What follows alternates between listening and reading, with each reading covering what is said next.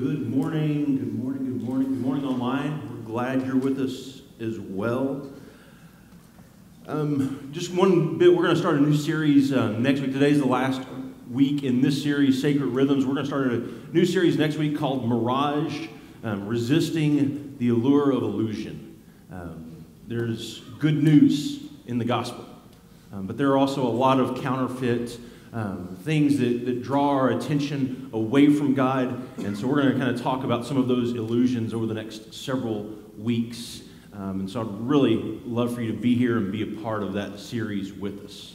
As Burke said, this has been a really tough week as a church family. I was just kind of looking around. We were singing Hymn of Heaven and just kind of catching some glimpses of people who have just lost loved ones. And it's one of those things where there is so much grief in these moments, but at the same time, there's so much hope, right? That we don't grieve as the rest of the world does because of a hope that we have in Christ.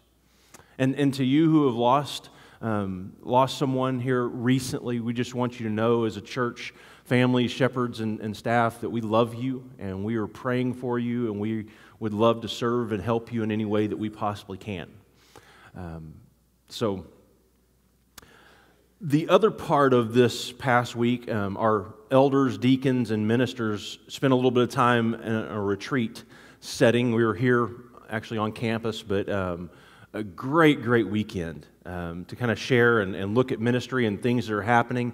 And I walked away just so encouraged with the excitement that this group of leaders have in what's going on at Shiloh right now, and the energy and the life in this church, and I'm just grateful to be a part of all of it.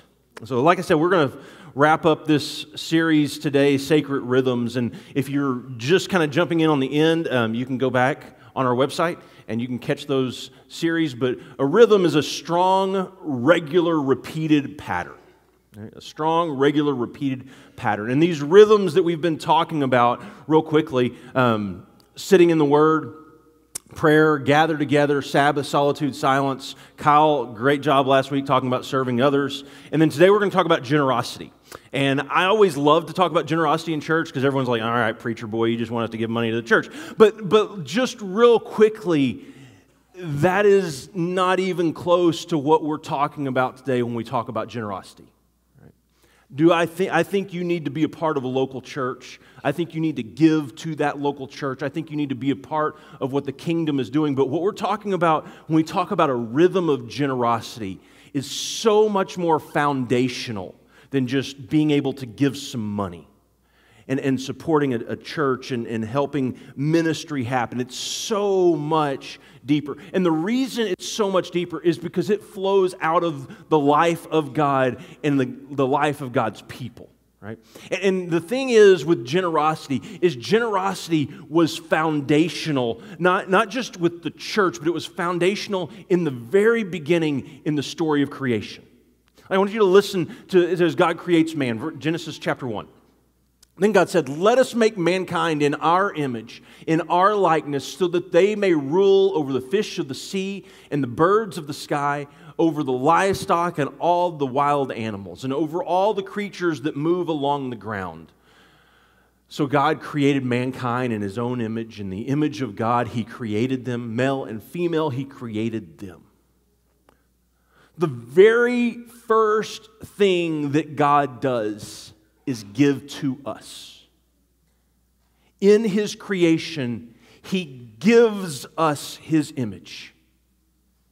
He creates us in His image. He gives us and places it within us. And there's this really important principle that I think carries throughout Scripture and throughout our lives. God loves, so God gives. God loves, so God gives. And right after He's created man, right after He's given His image to us, it says this, then God said, I give you every seed-bearing plant on the face of the whole earth, and every tree that has fruit with seed in it, they will be yours for food. So he gives his image to mankind, and then he gives mankind food. Then just a bit later in Genesis 2, verse 15, the Lord God took the man and put him in the garden. He gives him a place to live and dwell with him in the Garden of Eden, to work it and take care of it. And the Lord God commanded the man, "You are free to eat from any tree in the garden, but you must not eat from the tree of the knowledge of good and evil, for when you eat from it, you will certainly die." So he gives him a place to live. He gives him a purpose. He gives him boundaries. But the beauty of it is he gives humanity the opportunity to contribute to the flourishing of this creation. Now, here, understand this. God does not need my help for creation to flourish. He does not need your help for creation to flourish. He is all powerful. He can do whatever he wants. But the beauty is he invites you into this story and invites you to be a contributor, to be a part of what he is doing in this world. He does not put creation in motion and then say, "Hey, y'all just stay back. I've got this." In fact, it's almost the opposite. He puts creation in motion and says, "Now you go and serve and help it to flourish and contribute and give to it." He gives us the gift of giving, that we get to be a part of something bigger. There was a story I was reading recently about a rabbi. He's passed away now. His name was Jonathan Sacks.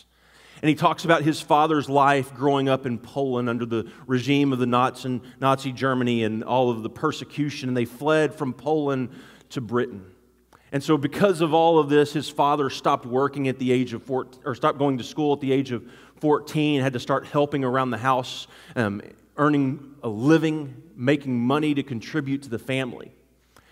But every day, every Sabbath, him and his family would go to synagogue. They said on the way back, we would be walking through the streets, and he would have all these questions, these theological questions for his father. And his father would say, well, son, unfortunately, I'm not educated. And I don't really have the answer to those questions. But one day, you will be educated. And you will be able to answer those questions for me. You will be able to help me. And Sacks says this: the greatest gift a parent can give a child is the dignity of being able to give to them. Because as a parent, there's not really much your child can give you that you can't get on your own. But it takes an incredible amount of humility on the part of the parent to say, no, I'm going to allow my child the dignity to give to me, even though there's nothing they can really give me that I don't already have or can't already get. And I think that's the beauty and the dignity of what God does for us. He allows us to be a part of it. And I think we miss so much of the beauty of that creation narrative. Right? Because in that creation narrative, the goodness of God overflows from Him into His creation. And the hope is that His goodness that is overflowing from Him into us would overflow out of our life to bless the rest of this creation. That it wouldn't be God is going to bless you so that you would be blessed. But God is going to bless you, and His goodness is going to flow to you so that it can in turn flow out of you. So that you can be a blessing to this world. In the Old Testament, the way that was supposed to work was from something called a sacrifice. That you would offer a sacrifice. And sacrifices, my guess, is started pretty simply and easily. way before God ever commanded that you offer a sacrifice. My guess is it started with some cavemen, and they're being pursued by a lion, maybe a T-Rex, I don't know. And there's a group of them hiding behind a rock as this tiger is creeping up on them and pursuing them. And they're in this huddle, they make a decision. Well, you know, Earl, he doesn't really take care of himself, and he doesn't run real fast. So on the count of 3, we're going to turn and run, and Earl's going to be our sacrifice. And there's really not much Earl can do about it, because you don't have to be the fastest. You just have to be faster than the slowest. And so they all turn and run, and there's the sacrifice. There's Earl. Poor Earl. Earl had to die. Sorry, I think there's a song or something there. But there was a sacrifice. And I think this mentality developed over the time because people would offer these sacrifices. There was a farmer who goes out and he plants his crop, and the sun comes out, and the rain comes, and he has this beautiful, abundant crop. And he thinks, man, this is amazing. But then the problem is next year he plants the crop, and maybe the sun comes out, but it doesn't rain. And so he starts to think, well, what's wrong? Why isn't it raining? Why are the gods not blessing me and blessing my crop? Well, what if I offer them a sacrifice? What if I give something to the gods so that they will be pleased with me? So that they will bless me? And I think this mentality started to develop, and I would say that it continues even to today. That we're going to offer this sacrifice, this gift, so that God will be pleased with us. So that God will love us. So that God will embrace us. So that God will save us. Because if we do this and if God is pleased with us, then He will take care of us. And so when God comes along and says, I want you to offer these sacrifices, I think humanity missed the heart of it. It wasn't, I want you to do this so that I will love you. Right? Because generosity and that giving of gift, that grace of giving, that does not flow out of this, I need you to do this to take care of me. It flows out of a life that says, God, I am so incredibly thankful. And I think the sacrifice was this tangible way that people could see and touch and hold on to say, God, I am so incredibly grateful for what you are doing for me, and I cannot help but give to you. I cannot help but give to you because I loved you. And I think we miss the heart of, I think the people of Israel missed the heart behind it. I think they missed the heart behind it in a lot of things. But especially when we talk about sacrifice. I think that's why God says things like this in Amos. Right? I despise your religious festivals. Your assemblies are a stench to me. Even though you bring me burnt offerings and grain offerings, I will not accept them. Though you bring choice fellowship offerings, I will have no regard for them. Away with the noise of your songs. I will not listen to the music of your harps. For God so loved... never mind. We'll get there in a minute. I thought there was one more of that Amos. But he says, get away with that. Not because they were doing it, but because the heart behind it. It was because of why they were doing it. It was because of how they were doing it. It wasn't something that flowed out of their life as this passionate love for their Creator. Has there ever been a gift that you've given someone that you could not wait to give them? You know, I was trying to think back through some of those things I've given my wife or given my kids. And I think what's really interesting is the more time, energy, effort that it takes for me to come up with and get and put together that gift, the more excited I am to give it. The more of myself I've put into it. The more committed I am to it. And I think that's why God is such an incredibly gracious giver. Because He put so much into us, so much of Himself into us, that He passionately loves you. And the hope is that goodness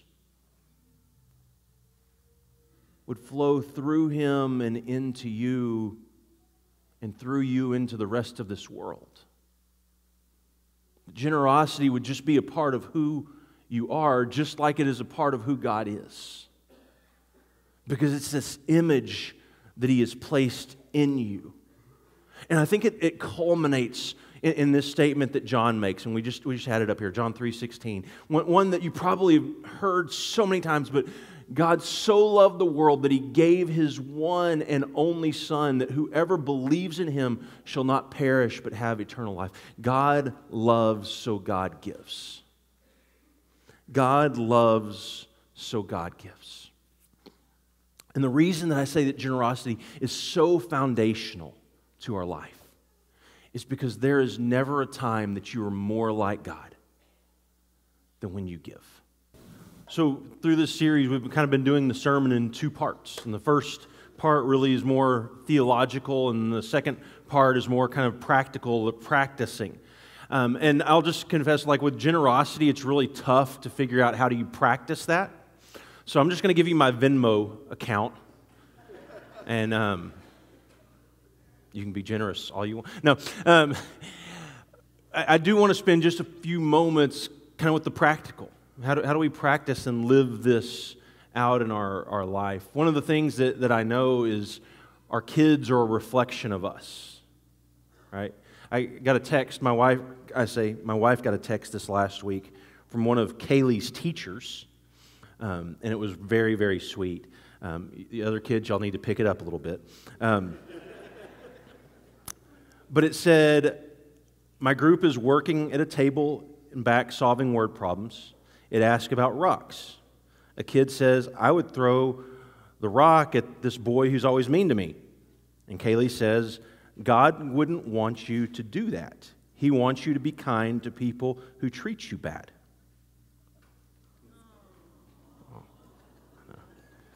You can applaud me as a parent if you want. I mean, right? I mean, that's, no. I mean, it's so sweet. I mean, yes, but we see that, like, and we see things our kids do, and it's like, man, that's me, when it's really good. When it's really bad, it's like, you see what your child did? You know what your son did? But kids are a reflection of their parents. And I think that was God's hope, right? When He says, I'm going to give my image to you, that was His hope. That people would see God through your life. As He gathers this group of people together, starting with a guy named Abram, and says, you're going to go leave everything you know. He says that your people, you're going to represent me in a way that you can bless them. Like, I'm going to bless you so that you can bless them. And right before He gives them this law, He tells them, you're going to be this kingdom of priests. You're going to represent, the world is going to know what I am like because of you. I mean, that's what a priest is. It represents God to the people they serve. It was to be this living, breathing embodiment of what God is like in this world. And I think so many times we ask the question, well, God, where are you in all of this? Or maybe the biggest question, God, how could you allow this to happen? Right? When we see poverty, when we see people hurting, when we see people who are lonely, God, how could you allow this to happen? And I think that's when God looks back at us as His people and says to us, wait, I've given you my image. I've given you my likeness. I've given you the resources that you need to take care of it. And I wonder if as churches, if we were as generous as God was with us, what a difference it would make in the world.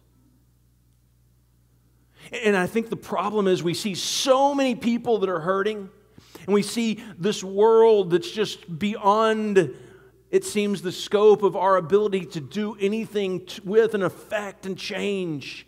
And we think, well, I can't help everybody, so I'm not going to help anybody. But just because you can't help everybody doesn't mean you help no one. Fairness is not a prerequisite for generosity. Fairness is not a prerequisite for generosity.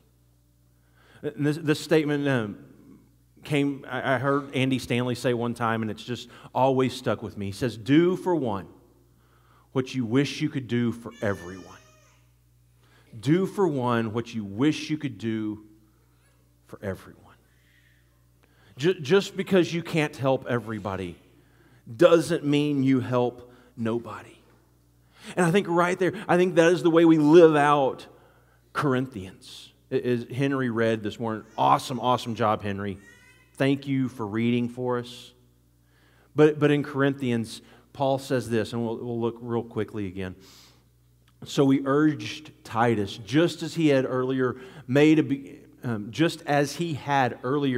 beginning, to bring also to completion this act of grace on your part. But since you excel in everything, in faith, in speech, in knowledge, in complete earnestness, and in the love that we have kindled in you, see that you also excel in this grace of giving. And I think as we give that grace, as we give to people, we are the embodiment of God in this world. It is that generosity that God has given His goodness to us flows out of us. We represent Him in this world. And so this how I kind of want to end this morning with this is, who is your one?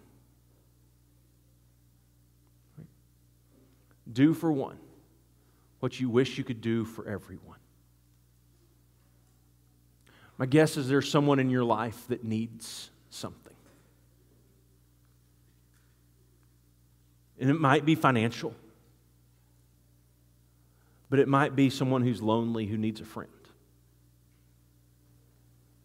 Someone who's mourning who just needs someone to sit with them. Not say a word, but just to be there. Maybe it's someone who needs help finding a job. Maybe it's parents who are just super crazy busy and need someone to help with their kids. As Marshall said, maybe the one is a group of 3-year-olds. And Marshall, if they pay attention to your stories, I have a lot to learn from you.